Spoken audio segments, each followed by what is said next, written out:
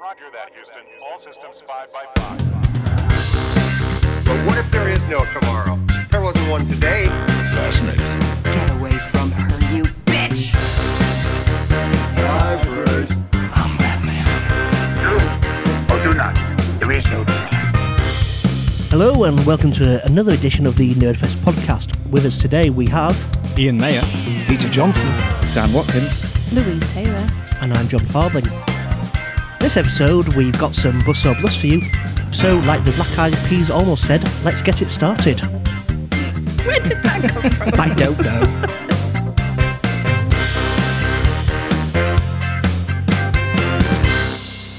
The Black Eyed Peas are a terrible band, aren't they? No one's taking that job. Ian Mayer, is this the first time you've been in a room with us? It's not the first time I've been in a room with you, John.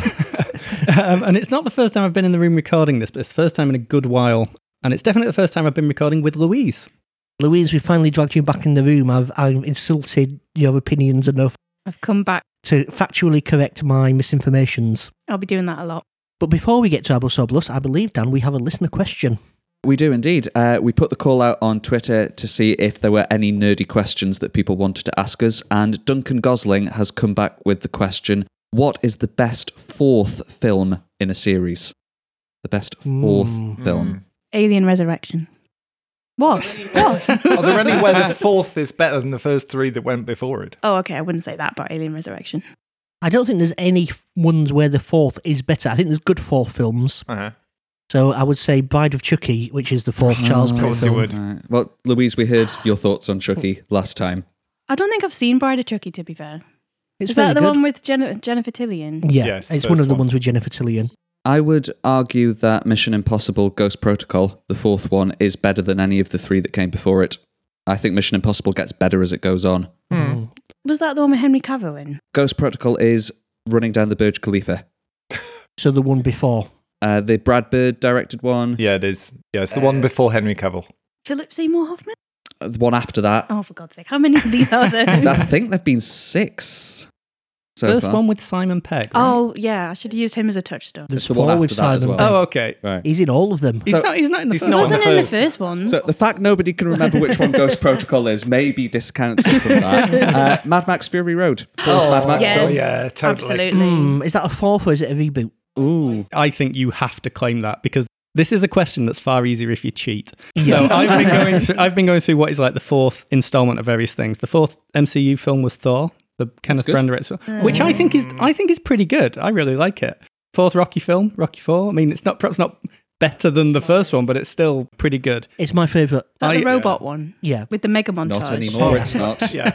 It's Oh, been sorry, no, de-roboted. they've changed it, haven't Yeah. they? Is that the robot one? Like, that's the notable fact about Rocky 4. However, you remembered which one it was. I did, Yeah. because of the robot. What's the fourth Fast and Furious? That would be Fast and Furious 4. Presumably. Oh, I should know that.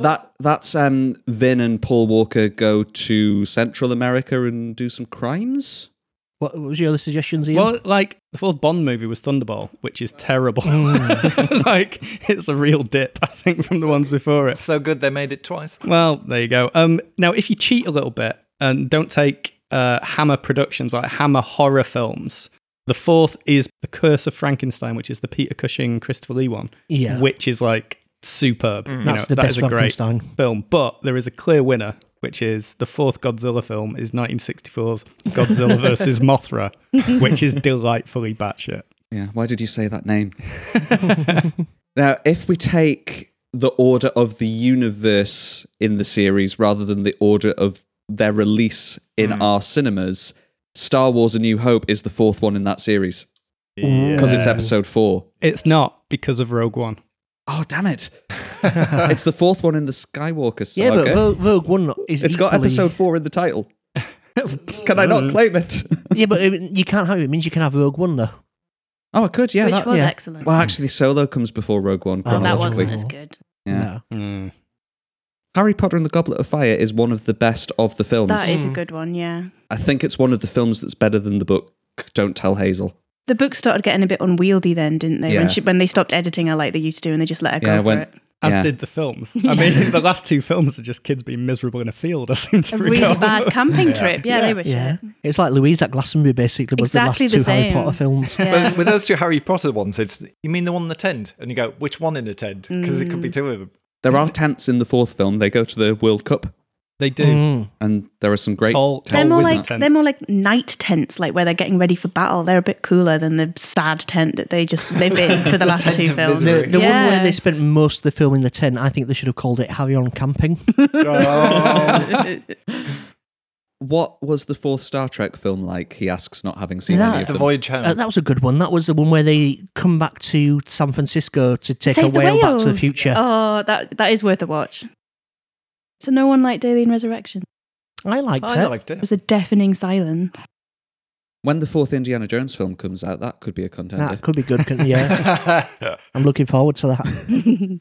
So, have we got a unanimous answer here? Blind of Chucky. Alien Resurrection. Godzilla versus Mothra. Mad Max. Star Fury Wars Road. Episode 4. So no. No consensus we don't. whatsoever. We'll all rewatch Mission Impossible Ghost Protocol and can decide that it's that. Yeah. I'm probably not going to do I that. think we can all agree that Mad Max Fury Road is the best Mad Max film. I think we can all agree on that. without- Yeah. without- have As to. the fourth film in a series. Mhm. I think we both have to take it and have to unanimously claim it as being The best one of fourth the film. best action films ever made. Therefore, So there we are. We have a conclusion, and it is Terminator Salvation. So, Duncan, we hope that has helped you decide your future nerdy film watching habits. Fourth films, most are all right. Yeah.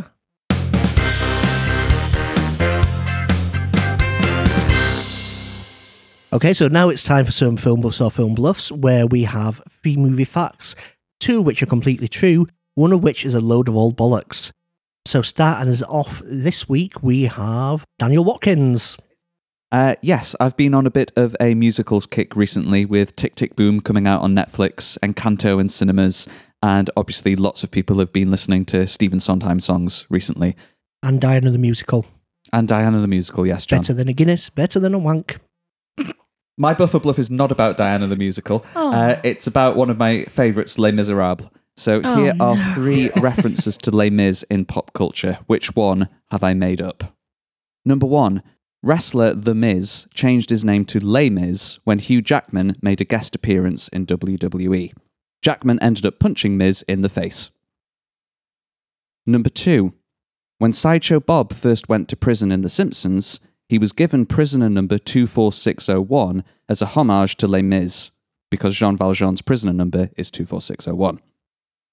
And number 3, Sesame Street created their own version of Les Mis called Les Miserables. Cookie Monster stars as Jean Bonbon, quote, a Frenchman who is very sad because he has no cookies. All of those sound better than Les Miserables. Louise, you take that back.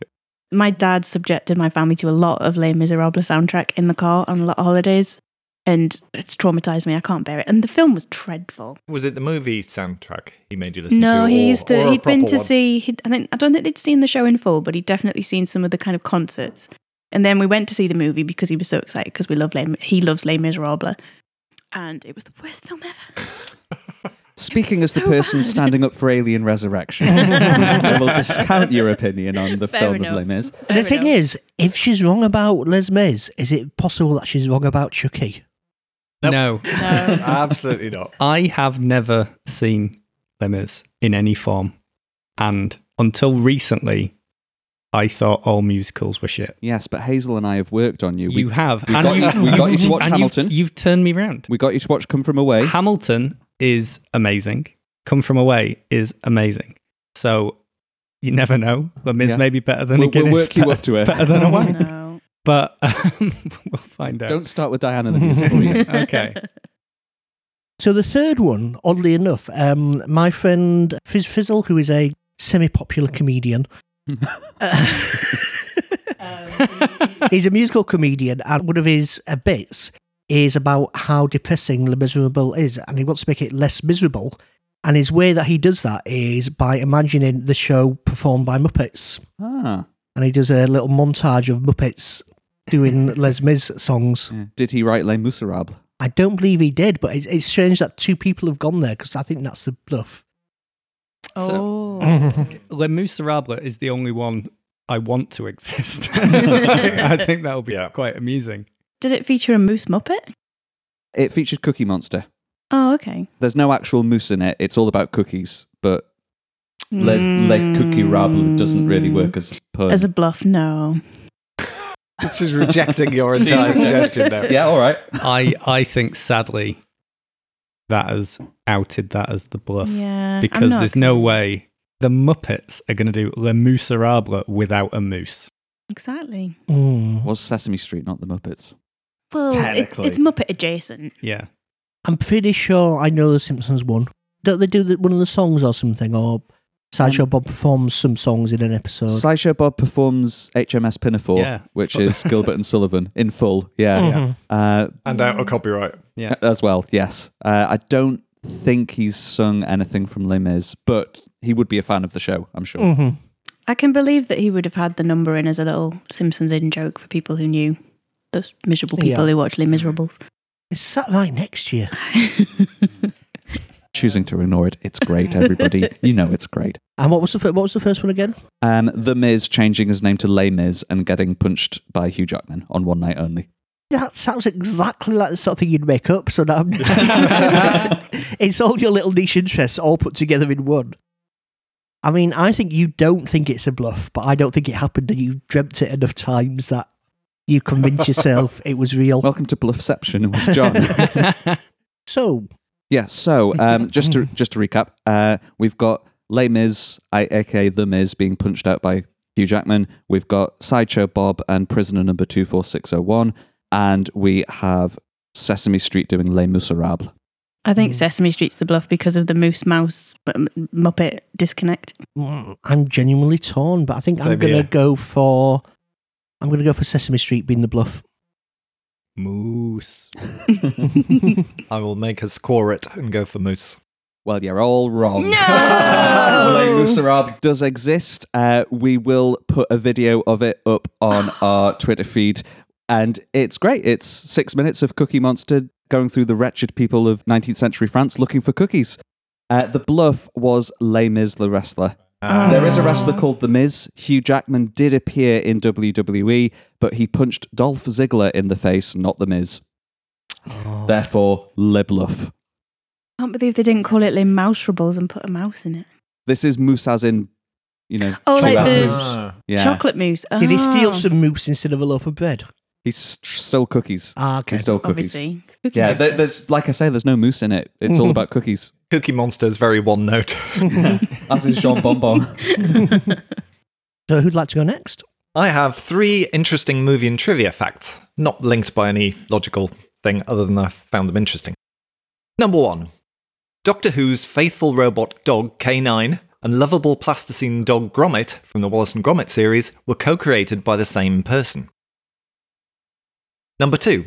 After Apollo 13, Ron Howard briefly considered making a fictional movie that included real footage filmed specially for it on the space shuttle. And number 3. Fun 2011 heist movie Tower Heist originally had the working title of Trump Heist. Eddie Murphy pitched it in 2005 as about disgruntled employees of Donald Trump hatching a plot to rob their boss. Which one's the bluff? There is a long-time collaborator with Nick Park, the Wallace and Gromit. That is Nick Park, right? Yeah. The Wallace and Gromit guy? Yeah. Yeah. He's like old school British TV. Like the guy worked on Morph and things like that. And so I think there's probably a grain of truth in that one. This gentleman, whose name escapes me, was definitely around that. Was it Peter period. Lord? He's the name you normally hear with Hardman. Yeah. And he was involved in Morph. And K-9. Gromit, obviously, stop motion. K-9, Robot. presumably not robot. Well, I know he was a robot in the show, but how did they do him in our He world? was radio controlled. He was radio Yeah. controlled, okay. But I guess the modelling skills would be applicable across both. Absolutely. I don't think he actually physically made... Just coming up with the idea. The model for K9 is basically someone spray painted a shoebox silver and stuck an antenna on the top. So that's plausible. He's very Yeah. snarky, K9. Well, so's Gromit a little bit. He's Gromit, he the does king do a of fair bit snark. of eye rolling. Yeah, he's got the most expressive eyebrows in the history of cinema, which is impressive. Tower Heist, I have not seen, but Me I've heard neither. bad things about its director, Brett Ratner. He was quite successful, but never a good director. Yes. find Nor it hard to good to believe. women, I believe. Ripley agrees. That's Ripley the libel dog. I cannot remember the nature of the allegations against Brett Ratner. He was very good in Paddington. He was very good in Paddington. Tower Heist, I haven't seen, but I know there used to be a condition where if you wanted to include the Trump Tower in your film, you had to give Donald Trump a cameo. Mm-hmm. And a lot of directors got around it by filming the cameo, then editing him out in post-production. Home Alone 2 kept him in. Yeah, apparently when people watched Home Alone 2, they were also said, you left him in. You know, you can just film it and he's happy because he's never going to watch the film. I think I've heard that one, so I think that's true, the Trump heist. Yeah, if you call it Trump Heist, you kind of have to include him in. And The Apprentice would have been around in 2005 when Eddie Murphy allegedly pitched this. Apparently, it was originally pitched as an all-star vehicle for black comic actors, including Martin Lawrence, Chris Tucker, Dave Chappelle, Kevin Hart, and Tracy Morgan. And they ended up with Ben Stiller. Yeah. But after the 2008 financial crash, it was decided that Trump was less relevant as an arch-villain. And the premise was modified Oh, God. to revolve around a Bernie Madoff-style businessman. Okay. And that leaves us with the middle one then. This was that Ron Howard Ron Howard. briefly looked into making a fictional movie, including real footage, filmed specially on the space shuttle. Do we know anything about what the fictional movie was about? It was to be set on the first mission to Mars, but it would have included stuff they filmed in low Earth orbit. Tom Cruise keeps talking about being sent up to the International Space Station to be in a film, doesn't he? And I think is a Russian one that's already been made that is in part set on the ISS or filmed in zero gravity. The idea came up because he'd worked on Apollo 13 quite closely with NASA, and they'd supplied archival footage for that. John holding in his venom there at the Tom Hanks film Apollo 13. You know the ending. Yeah, Titanic did terribly, didn't it? So anyway, NASA were looking for anything that would stimulate public interest in the space program. Essentially, everyone's just taking it for granted and didn't really care about it anymore. So the guy who adapted the Jim Lovell story into Apollo 13 ended up writing an idea for it. Did the idea end up being Armageddon? Because I've never been more interested in space travel. No. Oh. Could you give us some equally convincing backstory for your bollocks about the dogs?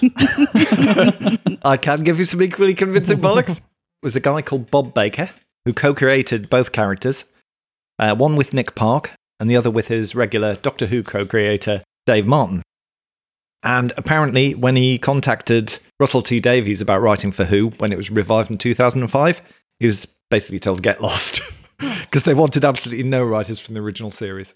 Is K-9 one of those characters where you have to put a little special credit in for the creator of it? Because I think the Daleks get that. And I Yeah. They noticed get Terry Nation. on last week's Doctor Who Flux credits, you get Ood created by Russell T Davies as well. Ood. So Ood. the K-9 situation is weird that they don't own K-9. It's kind of similar thing to the Daleks. Because he got a spin-off. He got a Did he? spin-off. He's had several Australian or spin-offs. Canadian or something. Yeah.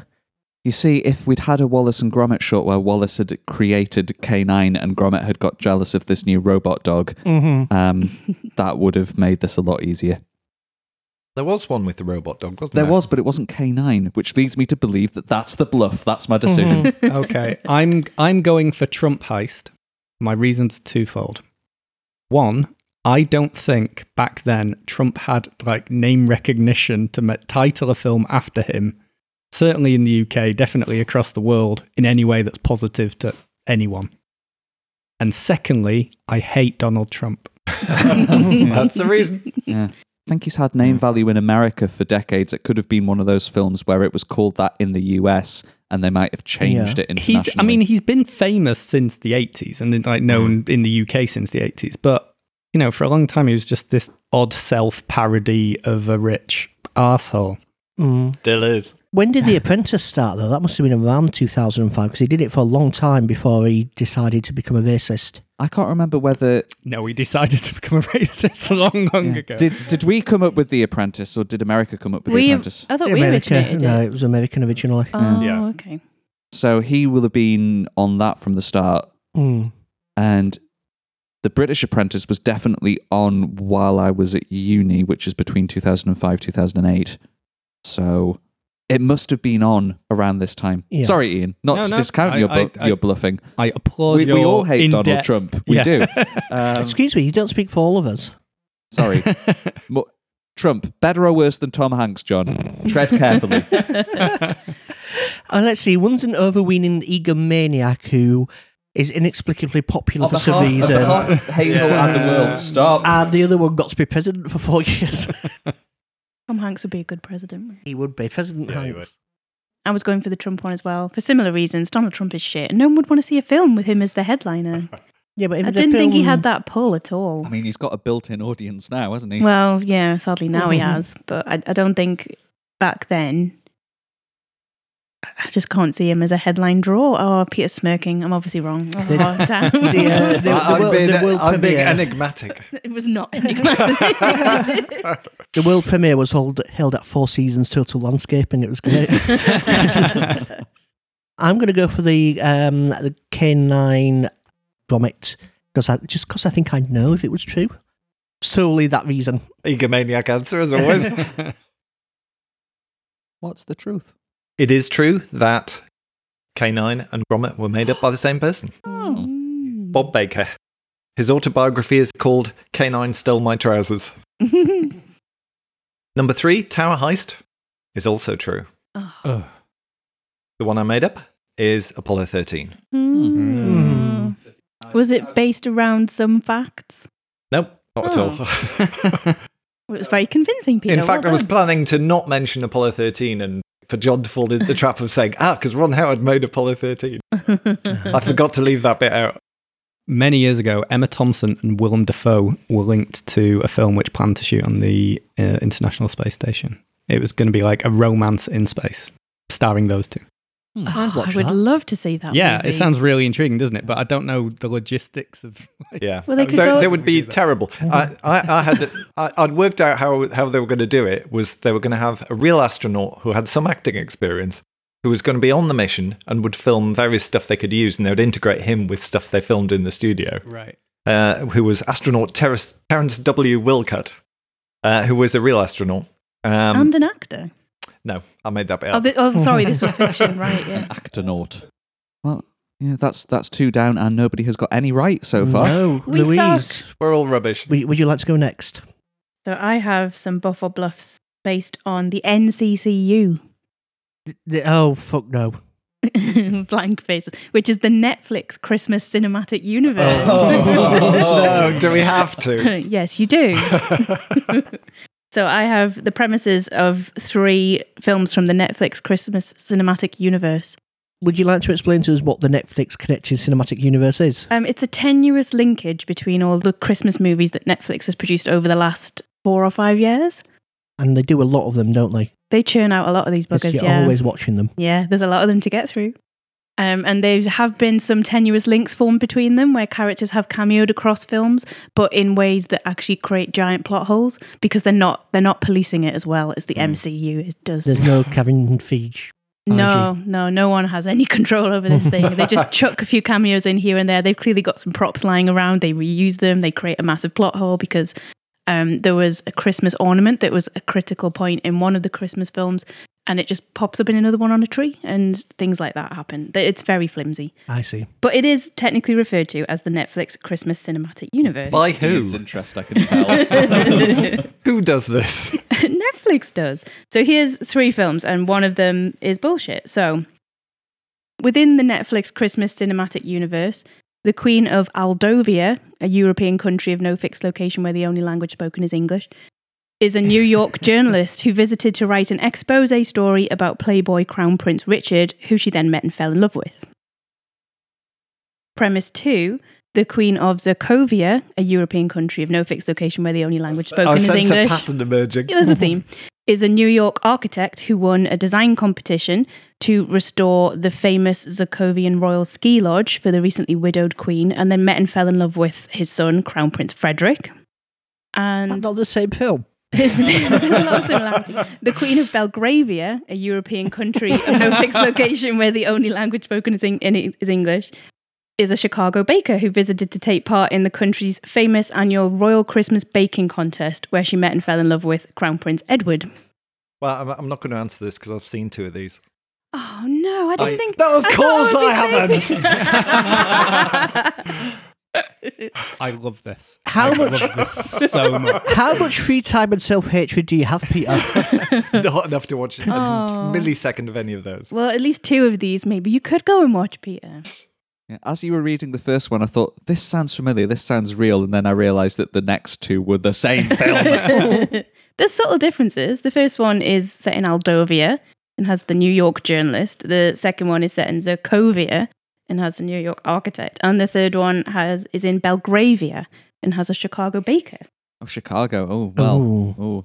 Now, we all know that Louise is a fan of the Bake Off. So I can imagine that if you were going to have your fancy Christmas film, it would involve a baking competition. Very festive. So, Yeah, but Netflix also knows that the Bake Off's really popular yeah. and might have wanted a film like that. Mm. Ian, as an NCCU diehard, I can tell from your expression. I love the confidence with which Louise has just correctly worked out none of us would have seen any of these, so have no basis for comparison. The second one, what's the country again? Zerkovia. Very close to the Marvel country where the Sokovia. Sokovia. The Sokovia Accord. Sokovia, yeah. I'm hoping other Christmas movies get like dragged into this vortex, like Die Hard somehow is in the same universe. They have That'd managed just be amazing. it. So they've released some other Christmas films that didn't have the princess theme that a lot of them do. But the characters in these other ones quite often watch the other films on TV. But then sometimes characters cameo in them as well, which is just not possible. So they do have very terrible crossovers. This is a delight. Mm-hmm. And in my profession, like making games, there are people who are employed as like law keepers to look after continuities and things like that. Louise, put your CV in to Netflix now. They definitely don't have a lawkeeper and need one. I'm going to say the second one's the bluff. So the second one was Zerkovia and the New York architect. Yeah, there's no discernible difference between any of these premises. Well, So I'm basing it on the You country say name. that the third one, the person was from Chicago. That is Yeah. too different for me, and that's why I think it's the bluff. New York Okay. or nothing. I'm going for the first one, just simply to ensure someone wins this time. I'm going for the third one. The third one. Okay, so the first one, the Queen of Aldovia, is a New York journalist who visited to write an expose story about the Playboy Crown Prince. It's true. That was A Christmas Prince, which was one of the first 2 movies in the Where did they get their NCCU. names? Oh no. It was followed by A Christmas Prince, The Royal Wedding, and A Christmas Prince, The Royal Baby. Ah. And it I'm looking forward stars- to A Christmas Prince, The Royal Divorce, A Christmas Prince, The Royal Sex Tape. And it stars Rose McIver, who was in a series The called iZombie and is Yeah. in the USA version of Ghosts, apparently. They asked her, why the hell are you making these Christmas films? And she said, why not? It's a bit of fun. So there Fair you go. enough. She's good in iZombie. She's good in A Christmas Prince, kind of. I'll take your word for that. Yeah, so Christmas Prince is true and has a whole series of other films. The second one, the Queen of Zerkovia, is a New York architect who won a design competition to design the ski lodge.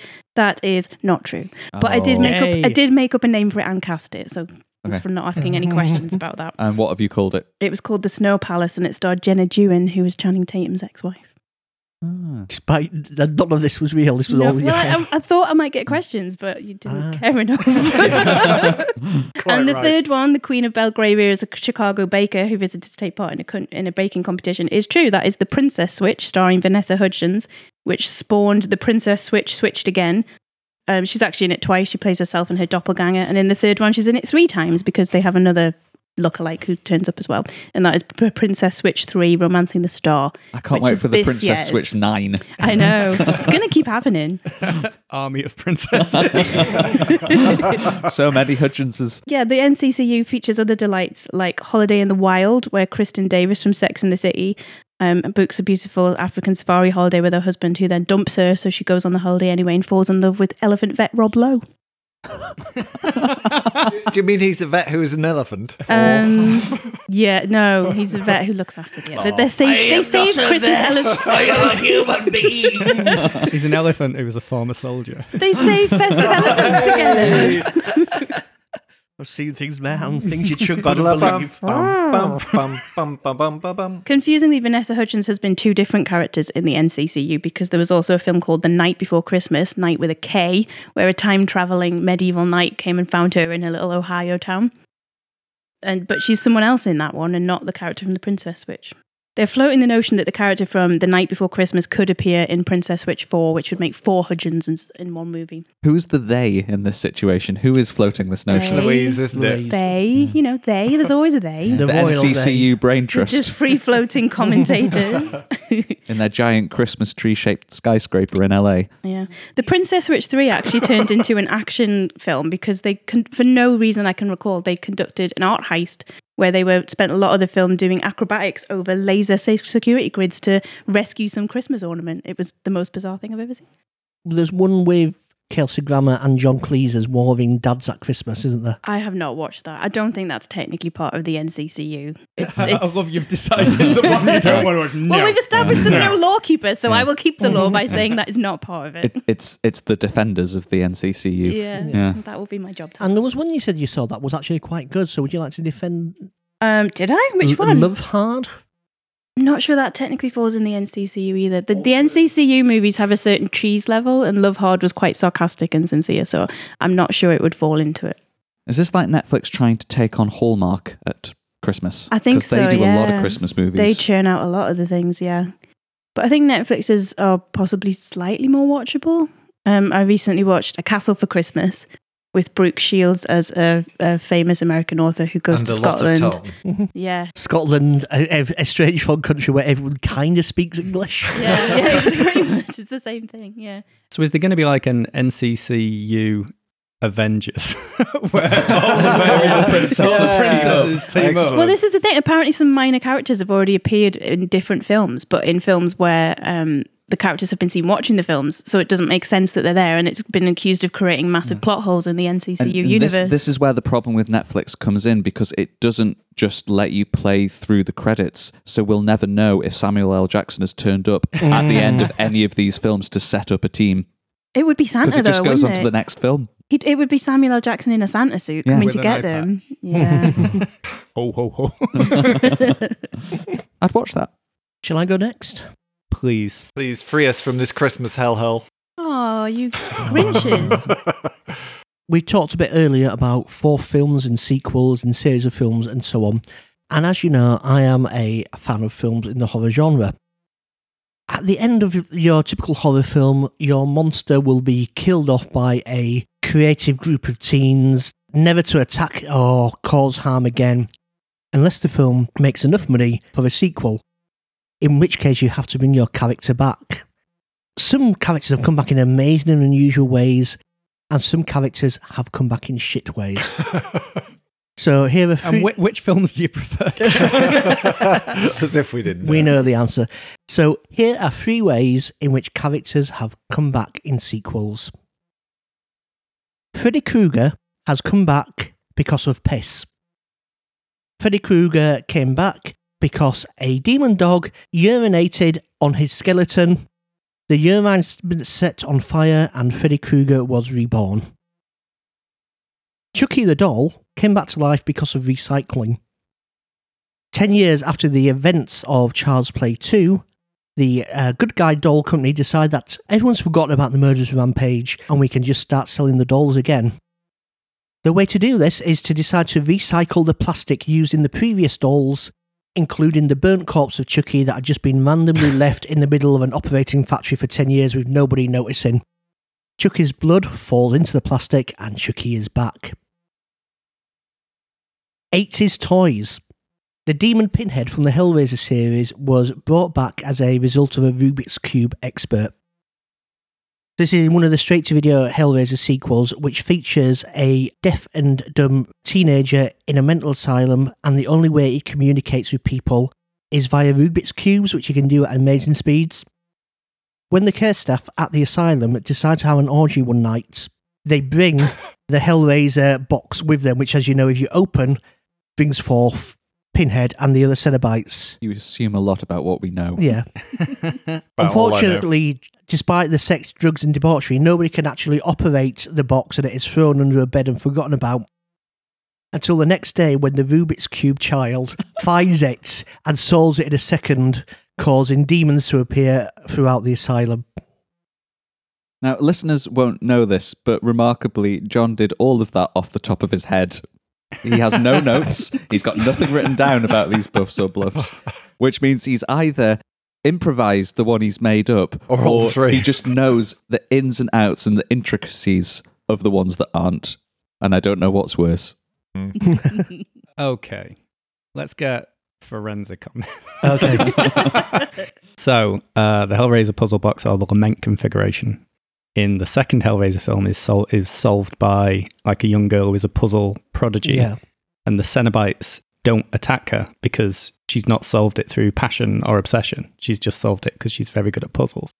That's not to say this is like John's bluff isn't true, because they probably ignore the rules they've already set up anyway in these like later things. Mm-hmm. But that's interesting. The Freddy dog piss fire, I think is real. I have a vague recollection of being told this a long time ago. So either Was it by John? either John is just in my head, which is a possibility, or I mean, two of these have to be true. So the recycling Chucky doll. Weirdly, that's the most logical one. I just checked on the internet before because you mentioned Chucky a lot. There are 10,000 Chucky films, so it may well be true. I'm not going to cast my die just yet. I'm intrigued to see what the group thinks. A few weeks ago, I would have gone for Hellraiser because it's the thing that John mentions every episode. But recently, Chucky has been getting a lot of airtime on this podcast, so it sort of rules out my obvious option. I've realised we have another Chucky expert in the room, Louise.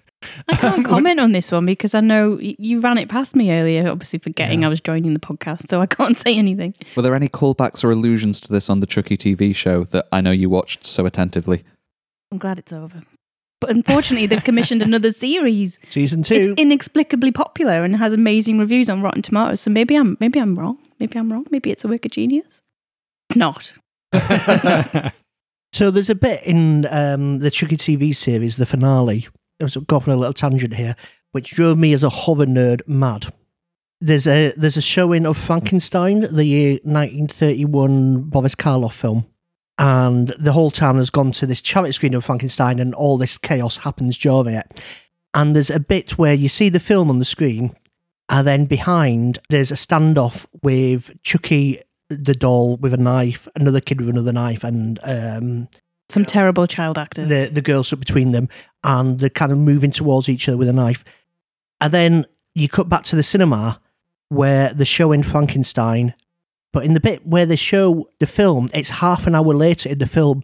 So logically, these people must be just stood there silently moving towards each other with a knife for at least 30 minutes. Shuffling a millimetre at a time. Yeah. I would love for you to maintain this high logical bar with all the films you watch and just see how far you get. I generally got annoyed about it, He did it all the way through. As I was sitting there inexplicably watching the finale of this thing just to make sure it ended, then he was, every time they cut back, he went, that's 20 minutes later, that's 13 minutes later, that's 47 minutes later. Like, that's not the worst thing about this programme, John.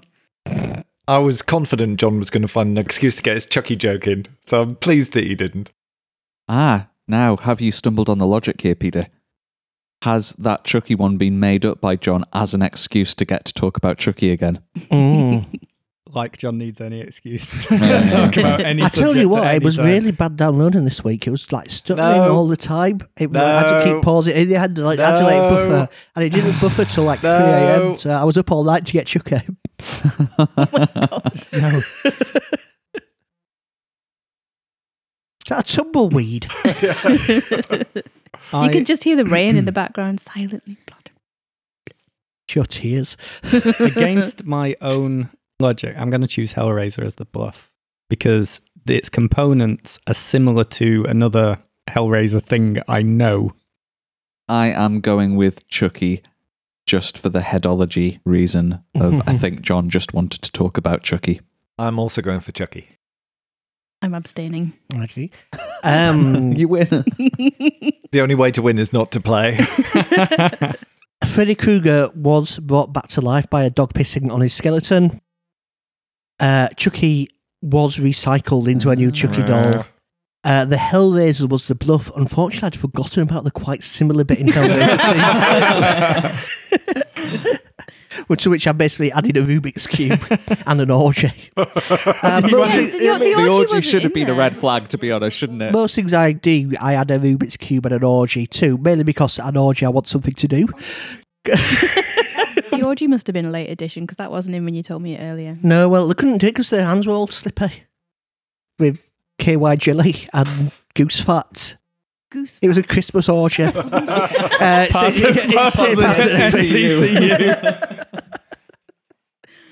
dear. I guess it's my go.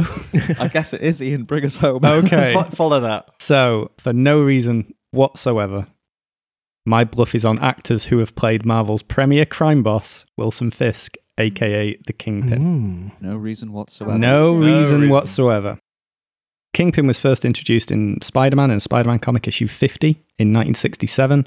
He's one of a few kind of gangster parody characters which exist in Marvel, like Hammerhead is one, the Enforcers. There's a few knocking around. But the character gained a lot of popularity and a lot of character, frankly, in the 80s when the writer-artist of Daredevil, Frank Miller, made the Kingpin the primary antagonist of that series. Wilson Fisk has led an interesting life. He's been married, he's been blinded briefly. His son, Richard Fisk, is also another super criminal character who went by the Rose. And in Marvel, comics continuity, he's currently the mayor of New York. He's one of these characters that has punched above his weight in terms of he's been represented in a ton of media, even though he's kind of a bit of a B-list. Got quite a lot of weight to punch above. There you go, indeed. He punches hard, he lifts heavy things, he's very strong. And he's been played by tons and tons of different actors. And I'm going to give you 3 for free. So the late, great, Oscar-nominated Michael Clarke Duncan played Wilson Fisk. Opposite Ben Affleck, Jennifer Garner, Colin Farrell. In the 2003 movie Daredevil. The Tony and Emmy Award-winning actor Liev Schreiber plays Wilson Fisk in the jaw-droppingly brilliant Into the Spider-Verse. Oh.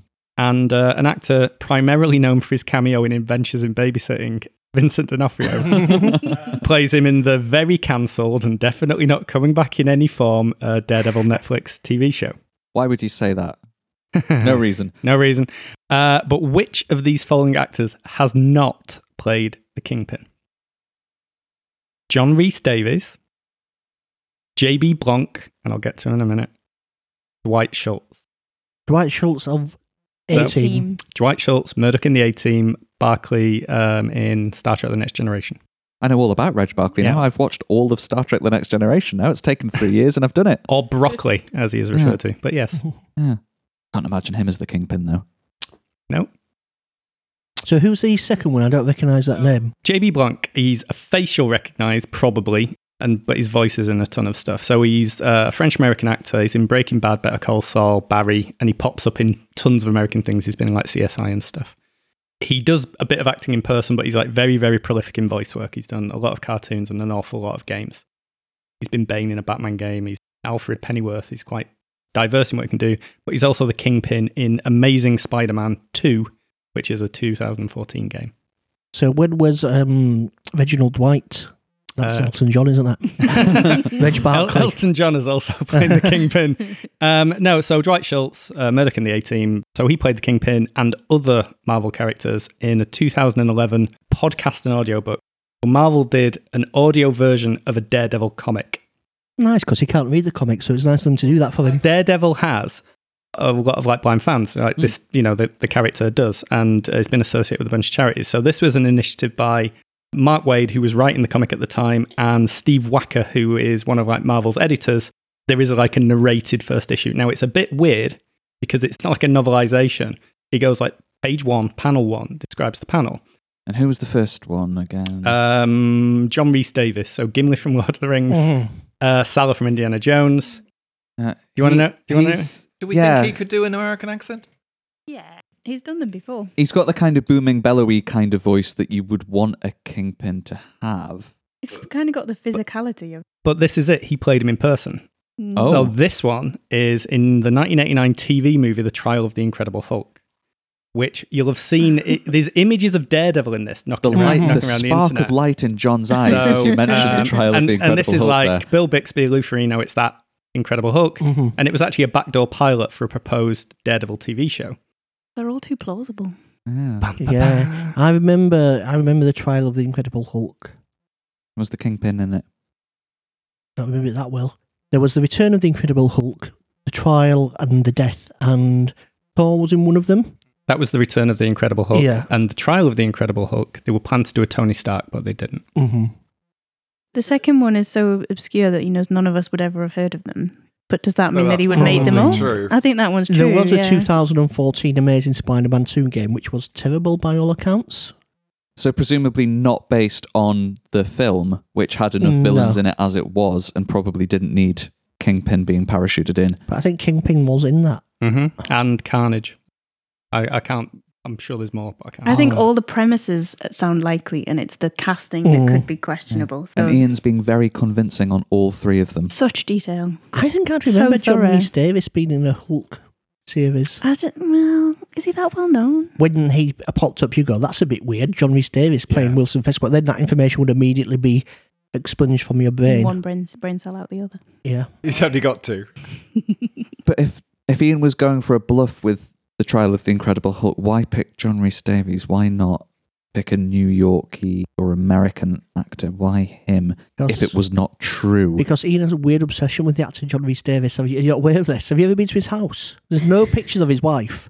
Oh, it's just pictures of Gimli from Lord Just of the pictures Rings. of Gimli, like, On the welcome mat, it just says nobody tosses a dwarf. exactly, yeah. It's weird. Like, most of them are actual photos of his real family, but everyone else, they've just cut out pictures of John Rhys Davies, stuck them over the head. Yeah. It's not just it's John Rhys Davies as Gimli and Hagrid. I've just got them plastered around a room. I think Dwight Schultz is the bluff. I'm going for Murdoch.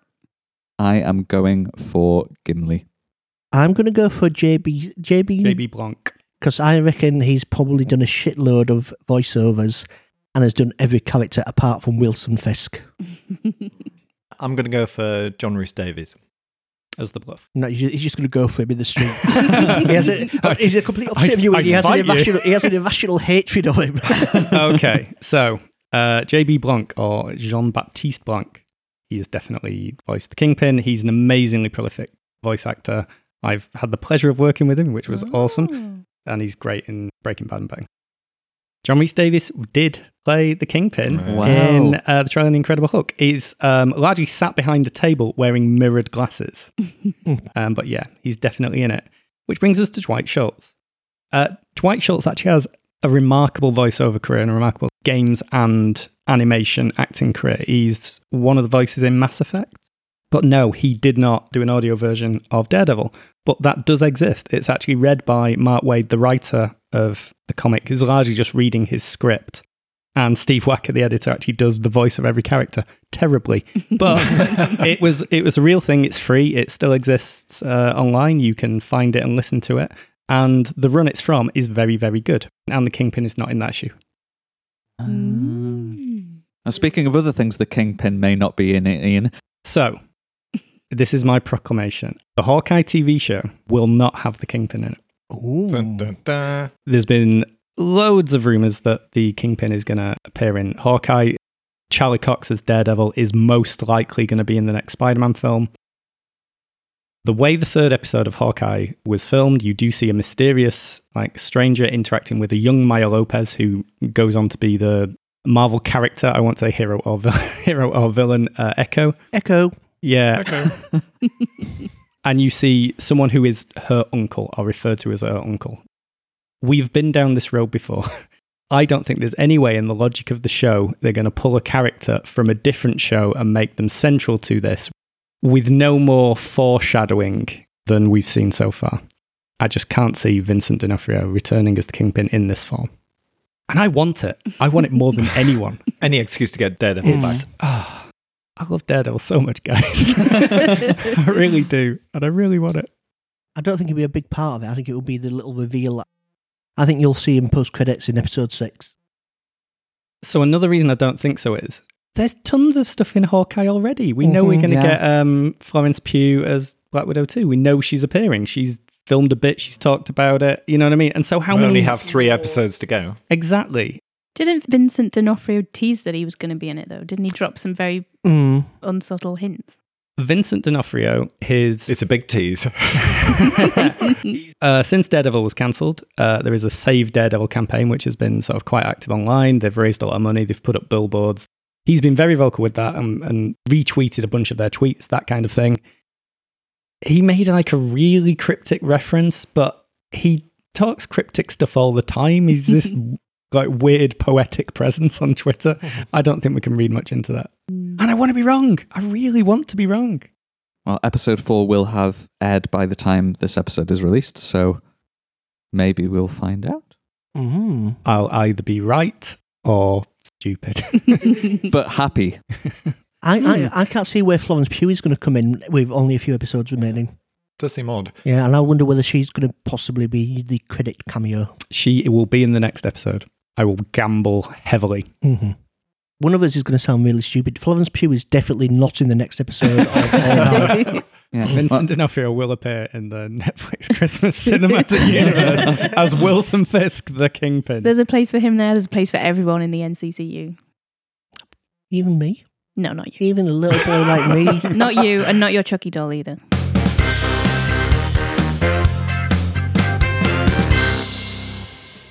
Okay, so that's it for this episode. If you've enjoyed yourselves, please leave us a review or a comment on Twitter, Facebook, Instagram, MySpace, Meta, one of those sites that right-wing people set up when they get pushed off the normal sites. Maybe don't leave us a review on there.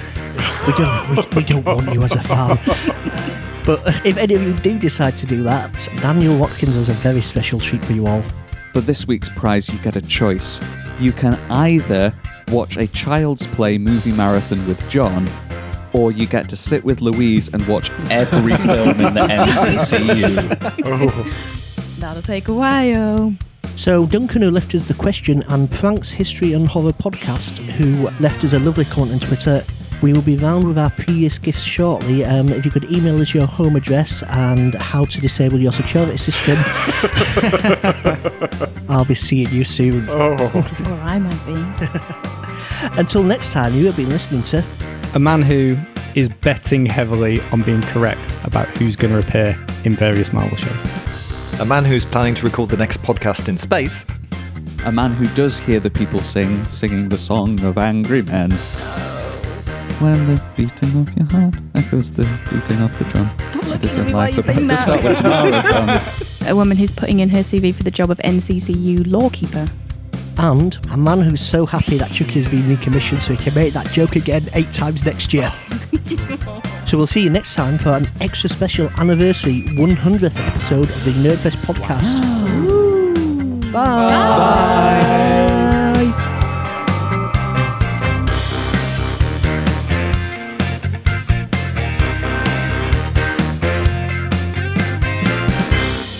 Been doing this shit since 2017. I think you'd be better at it by now. Yeah. Shouldn't need Star anything Trek at all. Star Trek Discovery had just started. One of the things we talked about on episode 1.